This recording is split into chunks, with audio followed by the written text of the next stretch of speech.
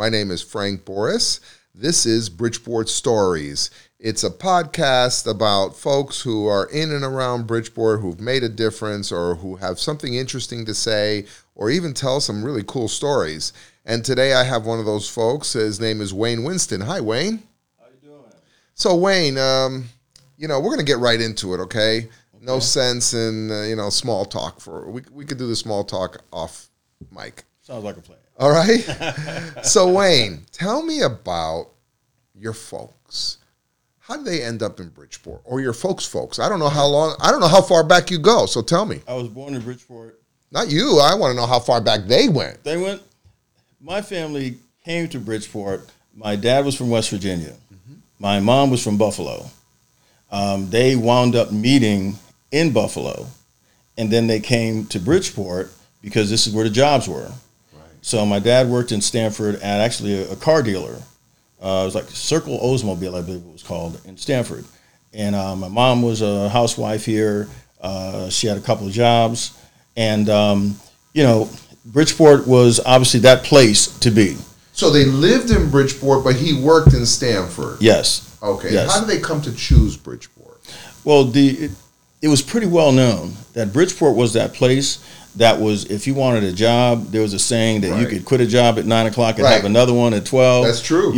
So Jenkins Valves was down there. You had all of these, Tom Watt. You had Buller's out here. You had Bassett Casters. All of these things that are basically just looks like burnt out factories left from that time. And Bridgeport always had a lot of pride. And it always had a lot of pride about what they did. And it's the unfortunate thing is that, as you move out of an age of machinery, that was basically fueled by the war, you've got to transition into something else. And that's kind of like where we got into that area of like, where does Bridgeport go for now? But your folks came here to work, and that must have been the 50s? Yes, that was the 50s into the 60s. Okay. Into the 60s. So you were born in the early 60s? Yes. Okay. Yes. And so what's your earliest memory? Tell me about your earliest memories. Oh, man. Because I'm older than you. I remember JFK being shot. Awful. I remember the Beatles on Ed Sullivan. Those are like memorable things. How about for you? What was memorable as a young child? As strange as it is, I was little, and I remember when Kennedy was shot. I don't know why. It was just like this feeling that you could just feel it in the air that something was wrong. And I remember my mom was crying. My dad was upset. It was like, how could this happen? And again, as a young person, you don't know what that is, but it lasted for a while. And the funny thing is that, the pictures on the wall, which we don't do much today, but the pictures on the wall was John F. Kennedy, it was Martin Luther King, and it was Jesus. Right, those are the three. Those are the three. And I just came to me, so I'm having this discussion like, wow, I haven't thought about that in so long, man. I can't tell you how many people have told me that. Yeah, that's very true. And we just don't do that. Obama, but I think he's probably been the closest one since then. I don't remember Clinton pictures. Right. That was it. That was the threesome. and so you were raised going to grammar school here in Bridgeport. Where did you go to school? I went to grammar school at Elias Howe. Okay, so right down the street on Clinton Avenue. Yes. And then I wound up at Bassett after that. Yep. I had a lot of people say, hey, you should play basketball and stuff when you graduate. It's like, man, I don't know. And I was lucky enough that I went to the mall one day. A friend of mine, he was going to the mall to get a job for the summer. I did really well in school. I skipped a grade and all that kind of stuff. So I was very blessed with that. In fact, I worked for UI during, my last year of school. That's something called a space program, So you got credit for school. You go half there and half to work. So it got me acclimated with that. But I was kind of like I didn't really want to do that whole machine thing. So a friend of mine went up to for a job interview. And we were literally playing basketball. And he's like, I got to go do a job interview. My family's making me go. I'm like, cool. He said, come on with me, man. So I go with him to the job interview. They got this big test that they take, and they filled it out. For UI? Let me clarify. Oh, okay. The UI was for the summer, so we're done. That's done. Okay. That's done. My mom's like, okay, you got to find a job. You got By to the do way, I've something. done the UI summer job too. Oh, okay. So mine was on Pembroke, on East Main Street. Oh, okay. Because that's where the big UI factory Okay. was, or should I Okay. say plant. I was at Steel Point, actually. That's what I'm saying. Yeah, Same they won. location. Yeah, they went down to Yes. Yeah, they were like rebuilding that thing for years, At the end of man. East Main Street. Yeah. So, but for some reason, the entranceway they had when I was here, it was off of the Broad Street. Broad, and then it's that one. It was Broad Street because you go in that side, and for whatever reason, that's Okay, keep Okay. talking. So what happens is that I'm done with the summer job. My grades are great. I'm like, figure where I'm going to go, what school, all this stuff. And when we wound up going to accompany my friend for a job, the manager says, hey, why don't you fill out an application too? I'm like, no, I don't really want to do that. He's like, look, you're sitting right here. You're waiting for the guy. So when I fill out the application, he wants me to fill out another application. And I'm going, all right, well, what's this all about? And he says, based upon how you answered these questions, I think we can get you into a management training program. And I'm sitting there going like, Who's we though? oh, I'm sorry. The manager of the store, this happens to be Kenny Shoe Store. Oh, Kenny Shoes. Which is up in the mall. Okay. Yes. So I was going like, but my friend wants the job, and I'm like, yeah, but, just fill it out and see what happens. So the next day, we're hanging out, and I get back to the house. My mom says, hey, Wayne, Kenny Shoes called you. I was like, oh, okay. And I'm like, all right. So I call, and the guy says, hey, listen, we'd like you to come to work for us. And actually, we'd just want to put you in the management training program. Now, this is your senior year in high school? This is right after. So you're done with high school. I'm done with high school. You're trying to figure out what you're going to do. Yes. Kenny Shoes calls. They want to make you a manager. Yes. And you say, sure, I'm on. I'm going up there. When I get the call, the first person I call is my friend. Okay, hey man, I got a call from Kenny's, man. This is great. They want to hire me. It's like, yeah. I was like, yeah. They want to be in the management training program. Like, well, we're both going to be in that. He gets real quiet. I bet. I said, oh man, and it didn't dawn on me. Right. He said they didn't call me back. I was like, oh man. Oh, that's terrible. So how long were you at Kenny's before? Oh you moved man, I was at Kenny's for the one in Trumbull for about 2 years. The third year, they started putting me into a training program to train other managers because I was very good at it. Add-on sales and all that kind of stuff. That's where these companies make their money at. Mm-hmm. So shoes are one thing, but those handbags and the soap and all that saddle soap, all that stuff were part of it. And I wound up being a pretty good salesman, which is pretty much the opposite of what I was earlier because I didn't do that much sales stuff. But what I did do, I was always the music guy. So during my high school time, I was that guy for all the music. So I was the DJ for all of the stuff. I got invited to stuff just because I was the DJ. So you were a DJ as well? Yes. And now we're talking early 80s. Yes. Yes. So during MTV generation, you were into music? Yes. Yes. And what did that lead to? Well, I was doing the DJ gig, and I was still doing the management gig. So I'd get out of there, do a party, and I'd still be at work on Sunday morning, So it was a lot of fun. I wound up going into New York, and now we're talking about the mid-'80s, DJing at clubs and so on. And a lot of these people that are in the music business now, were getting started. Craig Mack and these guys, they were pretty much on top then. And the DJs then really ran the show. Right. Because someone could actually bring a record in and you could play it and then boom, it'd be banging right there. DJs played a whole nother role, and so did radio stations. How long did you do the DJ thing? Up until about 10 years ago. Really? So you did DJ for a long period? Yeah.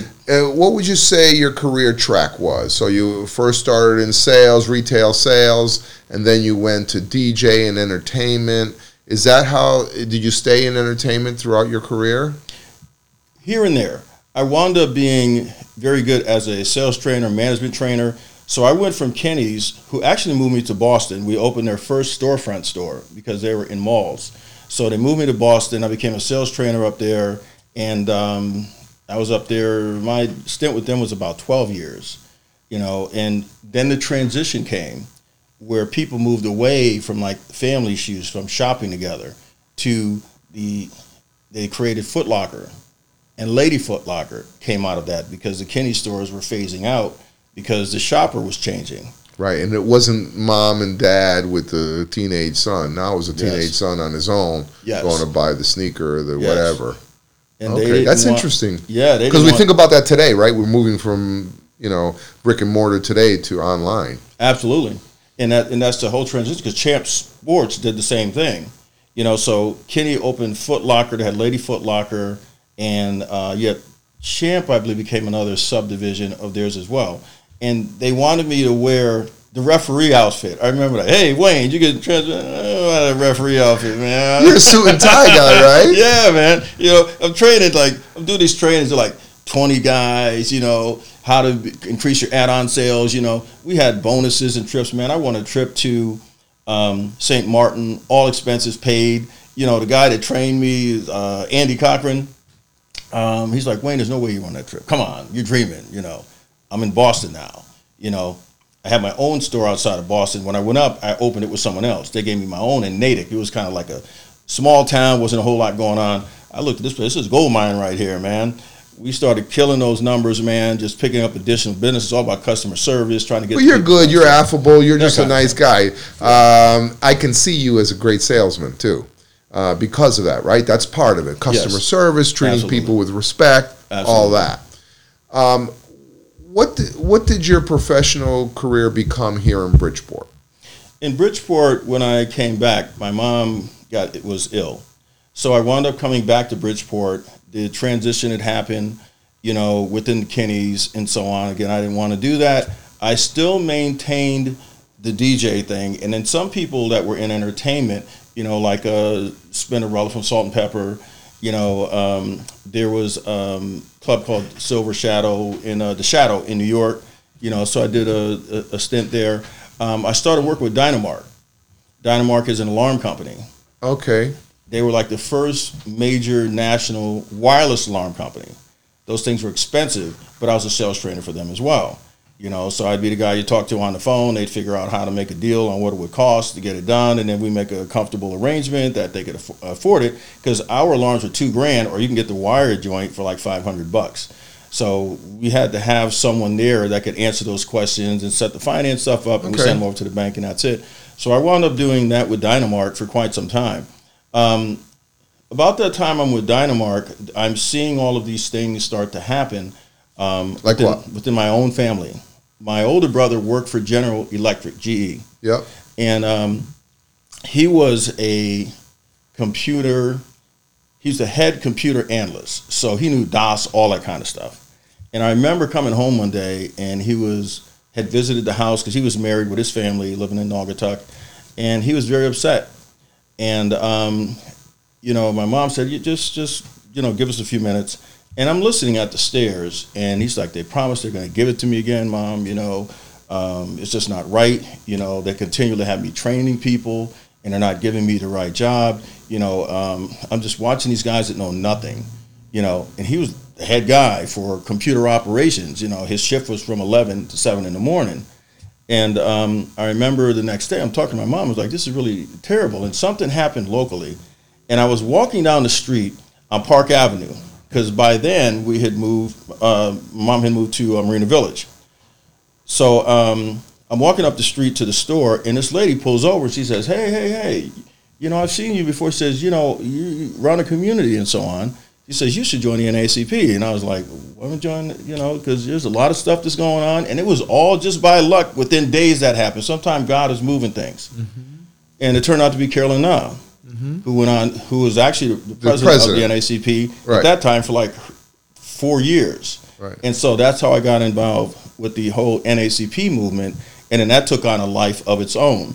So through that training that they had then, because it's different now, but the training that they had then, they taught you labor industrial, how to sit and arbitrate for somebody's job. So we did that. Who was providing the training? The NAACP did. Oh, okay. To you? Yes. So that you could arbitrate or mediate? Yes. I see. And would you be like a volunteer or a paid mediator? Oh, NAACP is totally volunteer. That I understand. Even the presidents Right. aren't paid unless you're lucky in one of those districts to do. Right. So I just kind of I was very much into education, so I cared about that. I also cared about the arbitration aspect of it. So I chaired the Labor Industrial Committee, and because of like my communications expertise, I was a communications person as well. So it doesn't This is take Bridgeport. This is Bridgeport NAACP. The president at the time was out of Hartford, and he was real big on that training stuff. Passed away recently. Oh my God, I can't think of his name. It just went out of my You head. talking about the Connecticut president? The Connecticut state of the NAACP. Scott came in after him. Okay. Yeah, he was an outstanding guy, and what they did was a lot more training then. So when you learn how to train, there would be people. You'd have like a 2-day conference, and there would be people that would teach you what the dynamic was of when you go into a meeting, when you go into a place with a business. You know, the things that you want to ask, the things that you wanted to advocate for. Because the NAACP would find themselves or put themselves in situations where they had to help someone in a discriminatory issue? Or? Yes, let me clarify what the NAACP is. NAACP is a civil rights organization. It's not a black organization, it's civil rights. It's just that the laws that were written were specifically for black people. So that's why it wound up being black people. You know, so thank the Lord. I mean, it affects everybody across the board. Women got added to it. You know, obviously it helps the Latinos, but it was strictly African Americans that couldn't vote. You know, they didn't have the Latinos in there. So that's why that battle of equality, Rising Tide raises all boats. So are you saying your experience with the NAACP made you conscious of the needs of the community and the need to advocate for people? It gave me a tool to help. And one of the things that I did is I reached out to my brother, you know, and my brother is 10 years older than I am. So I had the discussion with him. This issue happened in GE. Actually, he drove down. He worked in GE in Bridgeport. And we had the discussion, but it was the kind of thing he was kind of like, Wayne, I just don't want to get into it. You know, it's like, man, I want to help him, you know, but I really can't, because without him saying, I want to help you, I would incorporate other people that were more experienced. It just wound up being very much a sore point for him. So for me, I found that I really liked helping people, and there's examples of People's Savings Bank. A young lady said that, you know, she'd given them notice that she was taking a vacation, and for whatever reason, her supervisor says, no, you didn't give us a notification, and she gets fired. So now we have to go over, meet with People's, she comes and makes a complaint, we meet with People's Savings Bank, we find out that she did, they still didn't want to, you know, have her go back to work. It becomes okay based upon the contract. I read all that stuff, you know, the stuff that you're. Wow, so you actually almost have to serve as her representative, or almost her legal representative. Yeah, there's a fine line. Is that what the NAACP is, a legal representation? Not really.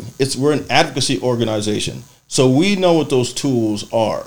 You know, we have litigation that can happen, but most times people will come to what makes sense because if someone's a good employee, they usually try to hang on to that good employee if there's an issue. Right. If you have someone who's just a jerk, then that could turn into a big thing. I mean, we boycotted McDonald's for a while, you know, as an organization here in Bridgeport, and that was huge. But you have to get something like an organization like that, you have to get permission from the national office to boycott a McDonald's. Okay. So at the end of the day, we had a woman here, Deborah Sonnenschein, who most people may remember. She had 4 McDonald's. In fact, she's the one that built the one over on the West End here. That was the first McDonald's that was built in Bridgeport beyond that one up in Main Street. She built the one on North Avenue. She built the third one was in Fairfield at the Rotary there. And she wound up buying from the owner on Main Street. So she went through a bit of an issue there. I mean, they were dropping in on her. Someone here wanted to have those McDonald's, and they put her through a lot of hell. They were high up in the company. So they would come and have inspections 10 o'clock on a Saturday night.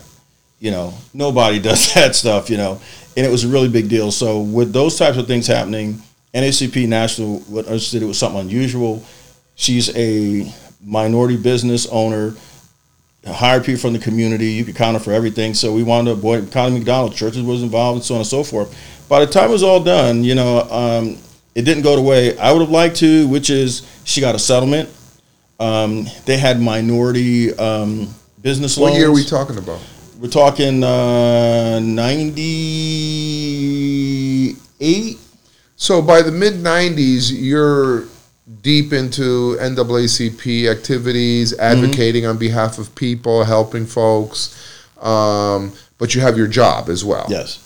Right? And at that point, what are you working? Where are you working at that point in late 90s? I did. I started working with Eddie. I got into the electronics. Crazy I was in Eddie's. management with those guys. Just so everybody knows, Yes. he's not really putting someone down or talking about mental health. Crazy Eddie's was the name of a store. Yes. And Like Best Buy. Yes, it was. And the commercials are legendary. They're on television. Yeah. If you have to just look up Crazy Eddie, you see a guy named Eddie Antar. He was the founder, but Jerry Carroll is the guy to go, Crazy Eddie, Right. Jerry, Your yeah. prices are insane, He did Christmas in Yes. July sale, Right. And Eddie's thing was that they could bring stuff in and you'd buy it below the retail cost. They knew what they paid for it, and they would let people bargain in the middle, which doesn't happen right now. So Eddie's was great because it's commission, and I love commission because you can basically put in that work and make that money back. So I really liked that. I worked for Eddie's for about 3 or 4 years. All the time I was maintaining, the stuff with my NAACP stuff and also the stuff that went with the DJ stuff and so on. So I pretty much had a full plate. So you developed maybe a reputation in town. People knew who you were because you were helping on behalf of the NAACP. Yes. You were doing higher profile work with being a DJ. Yes. And you were working at Crazy Eddie, so you knew technology. So people kind of gravitate to you for certain things, I'm guessing. Absolutely. And well into 05 and Because I don't know where I know you from. I know, we're trying to figure that out, man. Don't know where I know you around, from. man. I just know that for me, it's like you're one of those people that sort of was always there, but I know it started somewhere. Sure. As I was a journalist early on, and then involved in the community, and then we'd run into each other here and there, and so when we started this podcast, it became evident that you were one person in this community that people probably would like to know more about. And so we do know that you started and your heart was in the right place. You did advocacy and stuff like that. How did you transition into the next century, the 21st century? Well, that was, by then I had went on to Macy's because Crazy Eddie closed, The Wiz, there was quite a few things that happened around it. The economy crashed, so now you're in that whole transitional thing of like what else you do. So I worked at Macy's for a while. I was setting up home theaters. We're talking post 9/11. Yes. Yeah. Yes. That was traumatic for everybody, obviously. And then everybody's going, boy, what do I do? Because the world was not the same. The economy was not the same. And being in an environment where people were feeling good about America, but at the same time, we still had the issues of race going on. Yep. It was a very interesting dynamic, And once we got far enough away from we're all Americans, with the NAACP, we were back all to the same things that had happened because it started turning against the Middle Easterners, where all the Middle Easterners were demonized. And there's a whole lot of things going on. We're trying to balance that stuff out because we had a lot of Middle Easterners in our communities. From my standpoint, the DJing thing continued. I started working more into the fashion industry at that point because my hobby was always photography anyway. So a friend of mine puts on like a couple of the biggest shows in New York for Fashion Week. So one year she didn't have a photographer, and so she gave me a call and said, Wayne, I really need you to come up. I'm doing the Circle of Sisters, which is the largest African-American event for women. It's like hair show. It's an expo. They have it at the Javits Center. So Javits Center, if you haven't been there, if you put like 8 Stop and Shops together, and the biggest ones you've ever seen, that's still not big as a Javits Center. And so the expo is hugely popular. So you have all these major performers and stuff. But the fashion shows were put on by a woman named Deb Williams. Deb is a Connecticut resident. She's so good at her job, even though with all these people in New York, they brought her in to handle that thing every single year. So I went, I was able to shoot some of the models, some of the people I knew from the industry in the past. Hey, great to see you. Let's reconnect again. They're putting magazines together. They're doing promotional stuff. So I'm doing the stuff on the side. I get to know these amazing women that are in the modeling business. And, you find that most of these women who are in the business, you don't have to be 18 anymore, 16, and weigh 90 pounds. There's a transition that started happening in the 05, 06, into 2010, where you can actually have some weight and have some curves, which most of our people are. Right. The idea that you had to be 16 and 90 pounds. Twiggy. Yeah, basically. Right. And I know a lot of people know what Twiggy is, but we'll have to tell people what Twiggy is. All these references, right, that only people our age understand. Okay, go ahead. 90 pounds, and the game then was you had to come in, and you had to look a certain way. You could go to Ford and just walk in and see him, right. or it was really a who you knew type thing at that point. Ford agency, yes. One of the biggest. IMG now is one of the biggest ones, but Ford right. is still around. They're so exclusively now booked with superstars. That's really what they do. Right. So they went into the superstar business because social media changed the dynamic where you're coming with a following. You don't have to build it anymore for you because that's what it allowed you to do. Same thing happened with the music business about that time to transition. Before you had to go perform places, which is great, and I recommend that now to up and coming artists because a lot are getting out there and they can't perform for anything. Check out my CD. Okay, your song is great. Can you perform? What is your presence? So is that the business you're currently in? I do a little bit of that. There's some people that are in the business. We have, dialogue about, because A&R is dead, where you'd go in and mold a person to fit better and have a certain image. They've killed that off too. They, meaning record industry, they're able to just bring anybody in and just say, you have enough following, we'll put a song out, X amount of people are going to hear it, whether you're the best or not. So it gives you a chance to cherry pick those people. So unless you're, again, related to somebody and they could push something out for you, we're just in that place where social media has taken over that game and the modeling game, which then goes back to the young ladies that I work with that were primarily out of New York. Extremely talented, beautiful, fun. But, they're regular jobs. They're working in doctor's offices or supermarkets. Some of them are attorneys and so on. And a couple times a year, they get to get in front of a camera, and there'll be amazing designers looking for women like them. And the shows are phenomenal. So it gave me a chance to shoot a lot of them, develop relationships with them, but they were predominantly out of New York. So being out of New York, when something would happen, most of the stuff happens there anyway. They can get on a train or drive, whatever, because they're right there. But I always wanted representation from Connecticut. And Deborah was always saying, Wayne, you got to try to see what we can do, because I wound up doing that every single year. So on my Facebook, for example, I have a lot of my advocacy stuff there. If anyone, folks that know me, they see the pictures there for different events. They see the pictures of the models that I shoot. They capture the moments. A lot of times I'll go to events and I'll capture moments for other people, because sometimes for them, they may not. So you're still doing the photography? I still do. But the DJ stuff that's the past. Yes. So you're really a multimedia person. Yes. Really, it's been all about photography. It's been DJ work, entertainment, radio. You're on the radio, right? So you're kind of all over that. Yes. Yeah, and that's partially who you are. But I also see you Juneteenth. I see you being interviewed for different issues that come up around town. How have you become the spokesperson for the Bridgeporter? How did that happen? Because I see you on TV a lot. It says, Wayne's over there too? And Wayne's over there? And Wayne's talking about this and he's talking about that? How's that happen? Honestly, I don't know. I know once a reporter has your name and you do a good job of communicating an issue, reporter wants the easy way out too. They don't want to have to find somebody that might not be able to articulate the points that you're able to do. So they just say, hey, Wayne, we got this issue. What do you think? And they know you're going to give a smart response that is relative to how you feel or your community feels. So they're going to call you. And it happens to me too. There's certain reporters that call me Yes. over and over again because they know that I'm good for a good quote. And so you're kind of the same way, right? Well, thank you. You put that in a nutshell for them because they go like, I don't know. It's like, how the heck is, and that's really what it was. I mean, a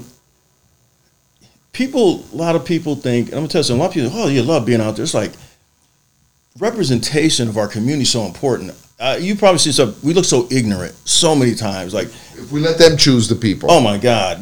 So I just got lucky a few times that, News 12 or these other organizations that I belong to, because of my background in communications, I can write stuff too. So I wound up writing stuff. I'm part of an organization called Foundation of Hope, which is in Stamford.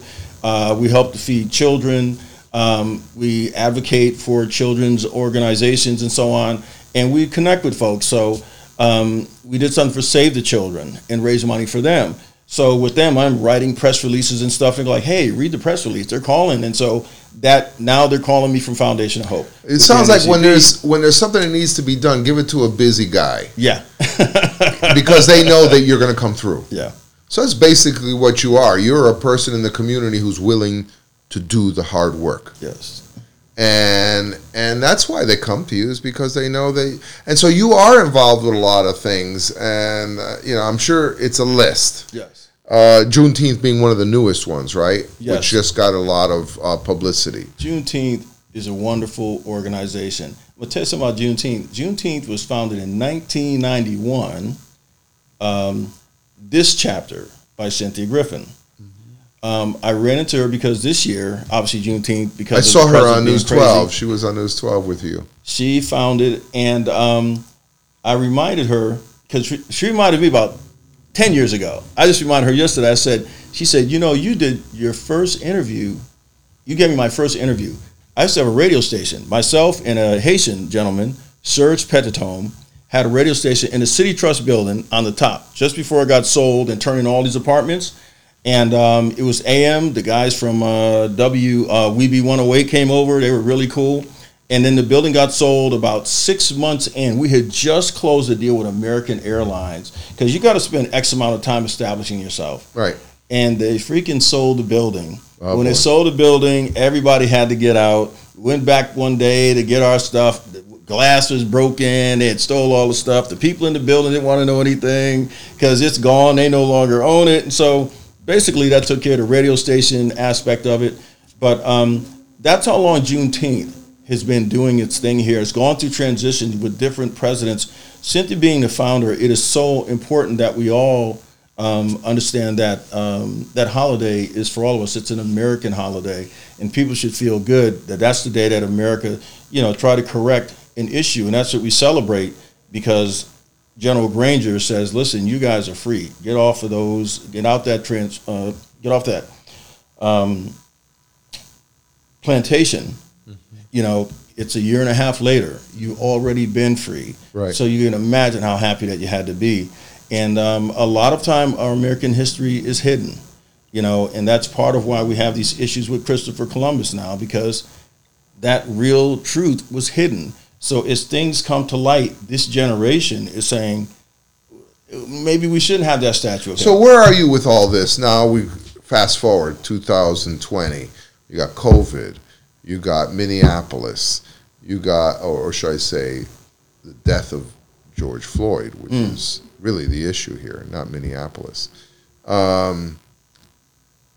Where do you, how are you feeling about all this, and where do you think we should be going? And it's all so complicated and so simple. Yeah, right? That's about right. Look, I love my community. I love Bridgeport. I live in Trumbull now. The things are the same but different, meaning my roots are in this city. And a lot of people from Trumbull's roots from the city. It became a suburb. People made money back in the day, sold their house in Bridgeport, made a whole lot of money there. But I remember, and we still have the issues, which is we crossed that line, Old Town Road, and it'd be like going into, the Mason-Dixon line, I used to call it. I remember. That's funny. I remember at the NACP, we had to actually stand on Old Town Road because the mall made the decision that they didn't want the buses to come up from Central anymore because the people that lived in Trumbull, the shoppers, were uncomfortable walking through black students. And that was a whole big thing. So I know those things to be so. A couple of police chiefs back. So feeling those things and knowing them here and seeing Philando Castile and all of these people just repeatedly being killed, but America didn't hear them until George Floyd. You know, man plans and God laughs. This horrible COVID thing was going on, you know, Frank, and it was taking lives, and disproportionately black and brown lives. You know, it's a horrible time. People are home. They're locked down. Oh, my God. When you get the first thing with Ahmaud Arbery that happens, and you realize he establishes actually institutionalized racism for the whole planet to see, okay? One, he's told the police department tell his mom, listen, your son's dead because he broke into somebody's house and the homeowner killed him. Now he's dead and buried in the ground. His mom doesn't know, oh my God, this is terrible. The people that do it, meanwhile, have filmed it. The two, father and son, and the third person who's actually filmed it. That video is being circulated amongst the police department. That's institutionalized racism. Of course. They made no bones about it. They weren't going to arrest them or anything. In fact, the person who winds up getting the video out is an attorney because a murder happened. So the murder had to be discussed. So the attorney that the murder was discussed with found out about the tape and said, this is horrible. He wound up sending it to Marbury's family's attorney, and he's the one that basically got it out to the internet, which then gave us the opportunity as a planet, as the world, as a community to say, oh my God, this is terrible. It's where you find out that he's got connections to the DA's office, connected judges. Now the heat's on, have to recuse themselves. You know, you have that whole situation. The other policemen knew about it, so there was more than one judge. So now that's institutionalized racism. How do you think they were treating the black people in those communities if these guys just went vigilante hunting and killed this guy and they were totally covering up? So you couldn't argue with that, and that was already simmering. And then you have the young lady who's in her house, Breonna Taylor. You hear a noise at the door. You get a gun. You're defending your house, you and your boyfriend. Door starts to kick in. Your boyfriend fires. They shoot up the house. You're hit with 8 bullets. Kill this young girl right in her own home, 23, in her own home. You know, EMS volunteer. Oh, ooh, sorry, we got the wrong house. In fact, the other house, it was like 10 miles away. Oh, we got the wrong house. Sorry about that. You know, you guys. But listen, your boyfriend's going to house. He's going to jail. Well, we know all these. That first of all, the systematic racism exists. We know that. Let's assume that, okay? Yes. Because you and I know that is real. Yes. Okay, so we don't have to make that case. Right. Well, we have to. What I'd like to talk about for a couple of minutes is where do we go from here? What do we do? Okay. How do we live? Do we really want to go down the path? We really want equal justice. Yes. Social justice. Yes. We really do want that. Yes. I'm not thinking that we're seeing that on TV every night. Some No. of the stuff we're seeing on TV is just awful. Right. Has nothing to do with this movement. Yes. It's agreed. more trying to bring attention to something else, you know, or trying to do evil. Yes. Equal evil. Sure. So how do we move forward, and what do we do? Well, the reason I touched on the Breonna, because some people are more familiar, not so much, because Ahmaud established because white people had to see this. I see what you're saying. They got to see it. We know it. We feel it. You don't have to sell us, but they had to see it. When you have a protest or a demonstration, whatever that person is, you want to get the message to them that they need to believe you to change, to Right. support or change or remove. In white America, Marbury shocked them. And then you had Breonna Taylor, you know, no knock warrant, boom, black female dead now. Okay, so now it isn't just the black guys. They've been saying this. Then by the time you see George Floyd killed mercilessly on that ground, and you can hear the people begging for his life, you can hear him begging for it, now you have a situation where you can't deny what happened. This man is dead, And white America's going, oh my God, they were right. That's the reason that even down in NASCAR, they're taking out a Confederate sign. They know that those people riding around that ain't happy, but they're doing that because America hears it. My concern is, and I'm answering your question now, Yes. is that there's people going, we got to change this. We got to do this. We got to do this. It's young people. It's young people. Young people have to go out there and do this. Young people have to go out there. Right. But what are they asking for? If you don't know what you're asking for in any negotiation, Right. how do you know you're getting what the answer is Right. to what you need? They can give you as little. Well, let the police departments tell us. Well, let this one tell us. So for me, there's something that has not been discussed.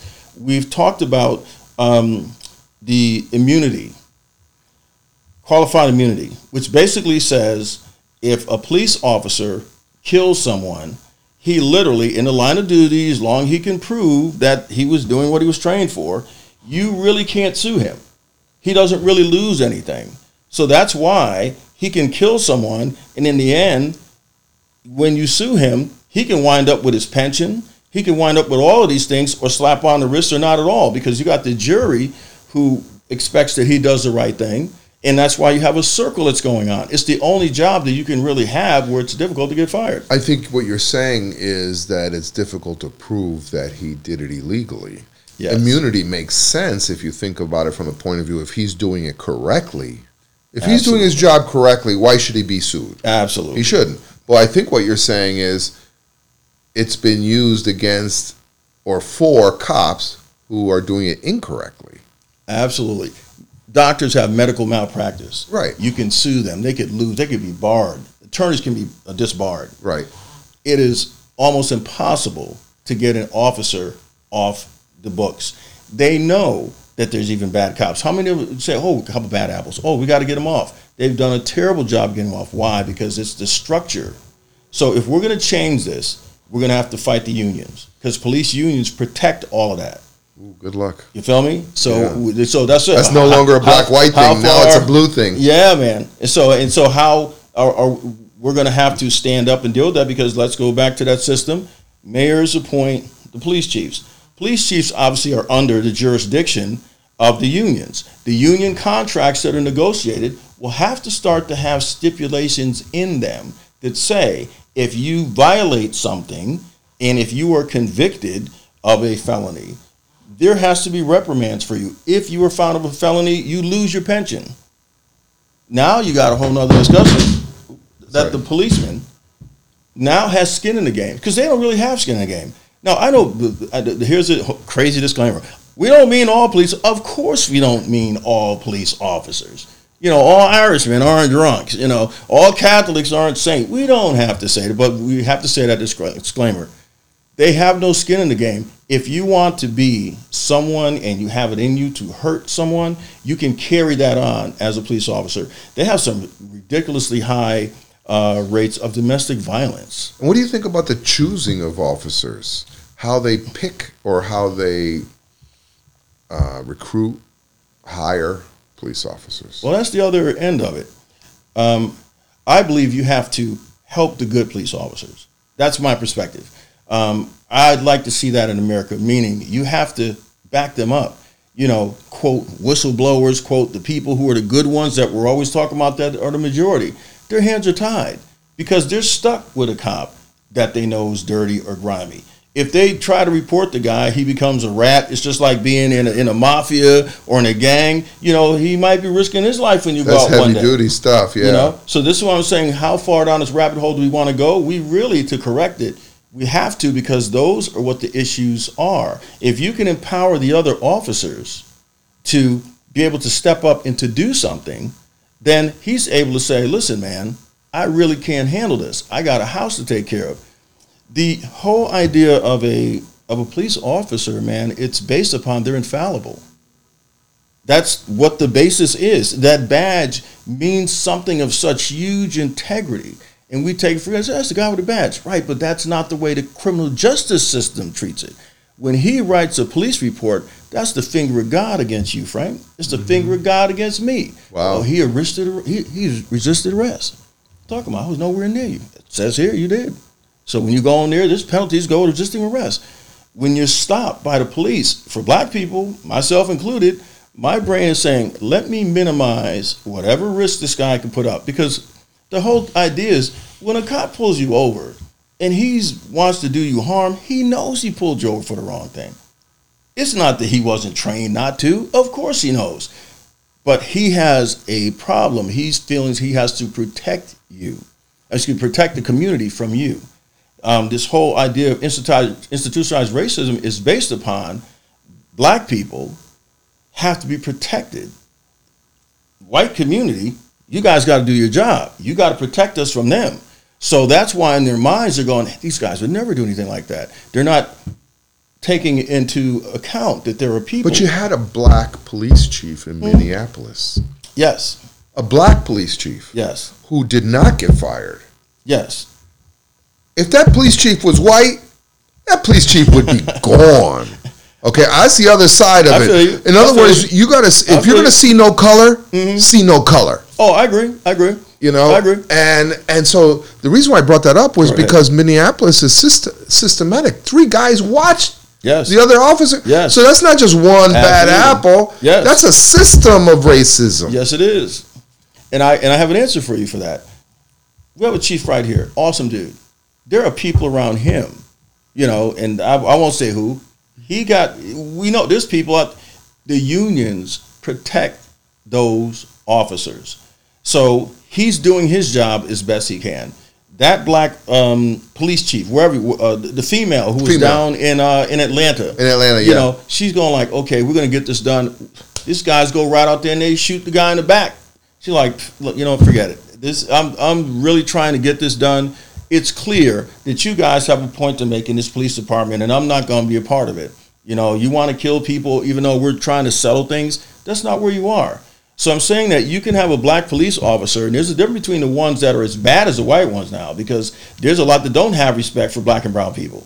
They'll take you down quicker, sometimes even in the white, because they get that blue in them. Wrong is wrong. Absolutely. To where they see that you have to protect, he have to do his job to protect the people from us too. Right. And more than one of them fall in that, so he got to go too.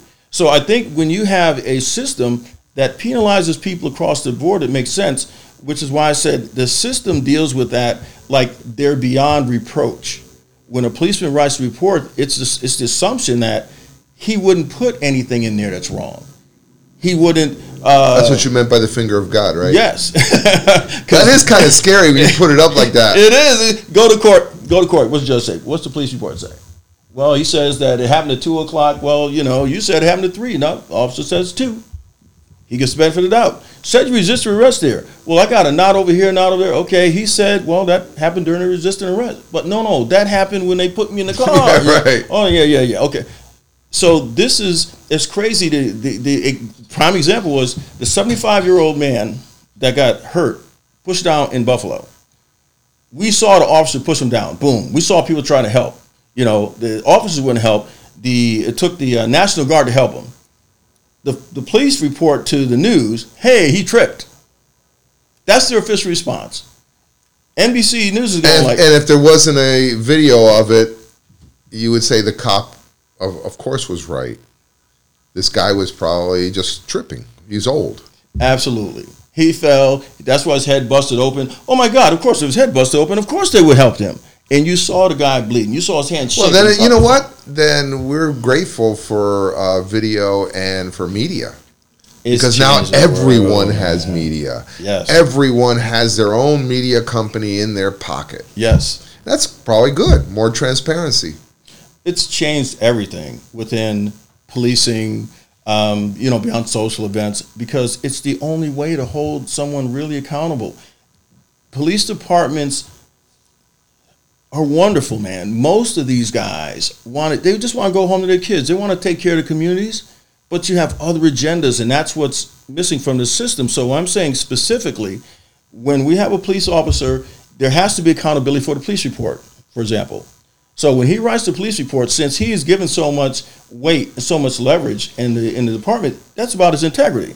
It's saying he would never write anything. So when you swear you swear that you're going to do that, then if we find after 2 or 3 occasions you get reprimand and say, wait a minute, you got 3 of them that's diametrically opposed to what we see in here in the video, or there's some other way to prove it, there should be some way, and there should be some type of penalty for that. See, now you're creating a track record that says this officer may have a problem.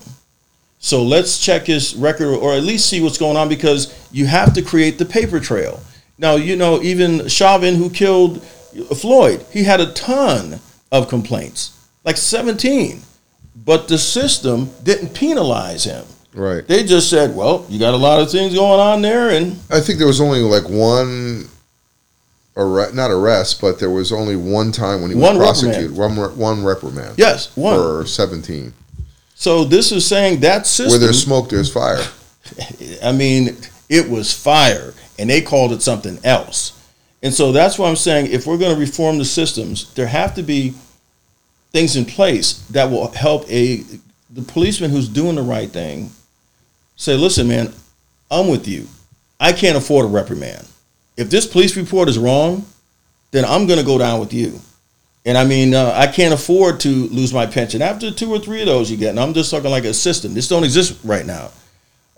You get 3 of them, you get a reprimand. You get suspended without pay. You have a history of doing that because it's easy enough to find out. Because right now you hear so many lies about police reports, so it's absurd. It doesn't even make a difference what you say.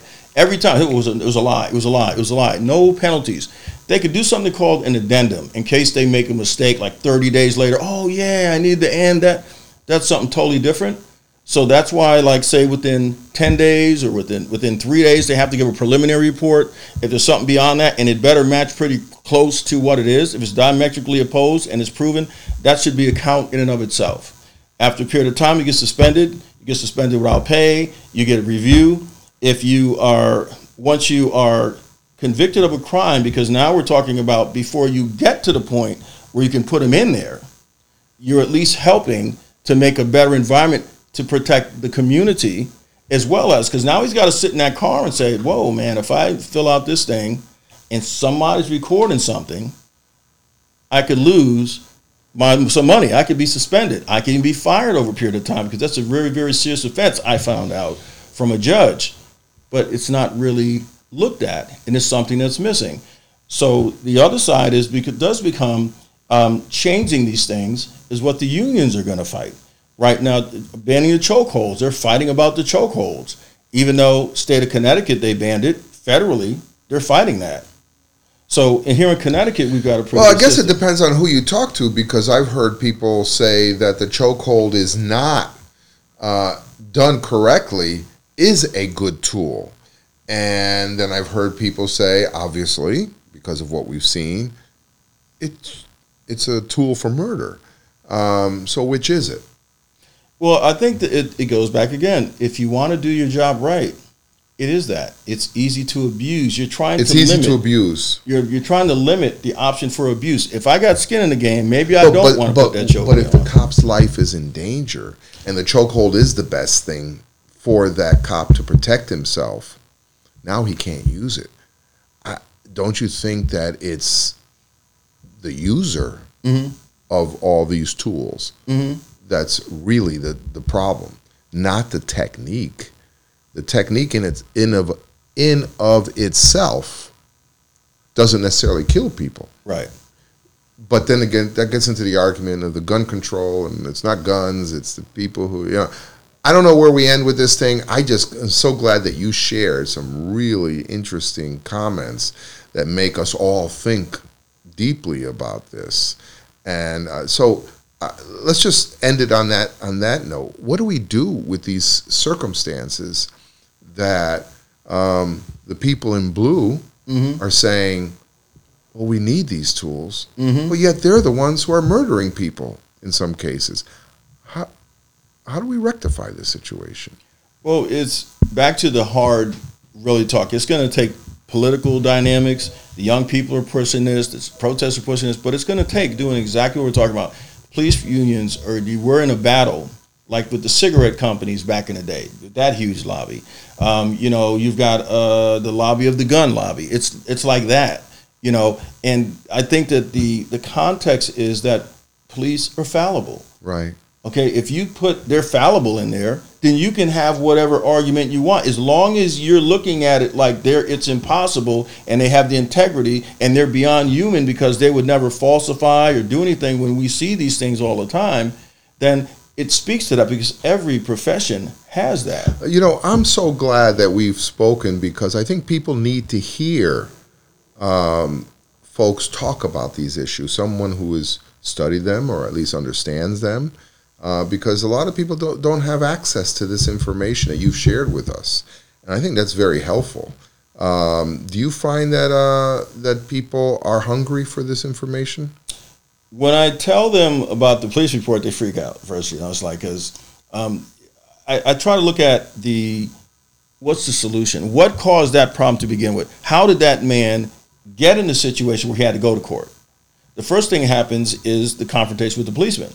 Starts right there, so if he has skin in the game and something to lose if he does something wrong, then I believe hearts and minds of men, because that's what we're relying upon otherwise. Let's say we had chokeholds, all that, getting them in and getting them into the prison system is something else because, you got the school to prison pipeline where you can take a teenager, you can still jack him up and still get him in there. He's got no skin in the game. By having something that starts at the very beginning, something as simple as, and it makes sense, to just say, if your police report is wrong, why would that not affect the credibility of what's thereafter? It's like a disconnect there. And when that is found that the police report is fallible or totally false, there isn't any, at least not that I've heard of, anything that says, well, officer, your integrity is in question here because you said that, there was one guy, there's really two guys. Oh, well, the other guy just got the information. Oh, this is your recommendation. Now we've got the cameras here. We've reviewed the cameras. This is very different from what you reported, officer. So that in and of itself, just starting out the gate can be a huge deterrent. Even how long you keep the cameras on, because you can have cameras when you turn them off. Okay, when you go to the bathroom. Other than that. So do you think we should have more conversation about these things? You think a roundtable or a discussion of these things should be taking place? 1,000%. I think that we need a discussion that puts things in perspective so that people have information they don't have. I know that the statistic yesterday was 91%, according to ABC, want to see a change in how police are dealing with minorities and such. 71% of the crimes that happen to white people are other white people. Mm-hmm. It's not us with that perception.